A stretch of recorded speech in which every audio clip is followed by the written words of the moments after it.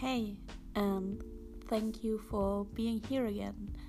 Today will be a little bit different than usual because today I want to share a letter with you that I wrote in November last year, and it's a letter that I never gave this person, but I wrote this for a person that really means the world to me.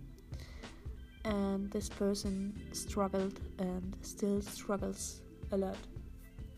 And I just felt like sharing it with you because I think a lot of people are in situations and they are struggling and they can relate a lot, and I really hope that this will help someone.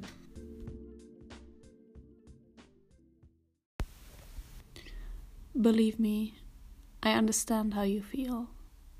You feel lost and think no one understands you. But anger isn't the solution. You're pushing away the people that love you the most. You really hurt them. You hurt me. And I don't really know if you're doing this on purpose, but I hope you're not. I know that deep inside there's this loving person I used to know. You have a heart made of gold, but it's covered in anger. I really hope that you will wake up, take responsibility for your life, work on yourself, give your very best, and start giving a fuck. Wake up. You're not Alice.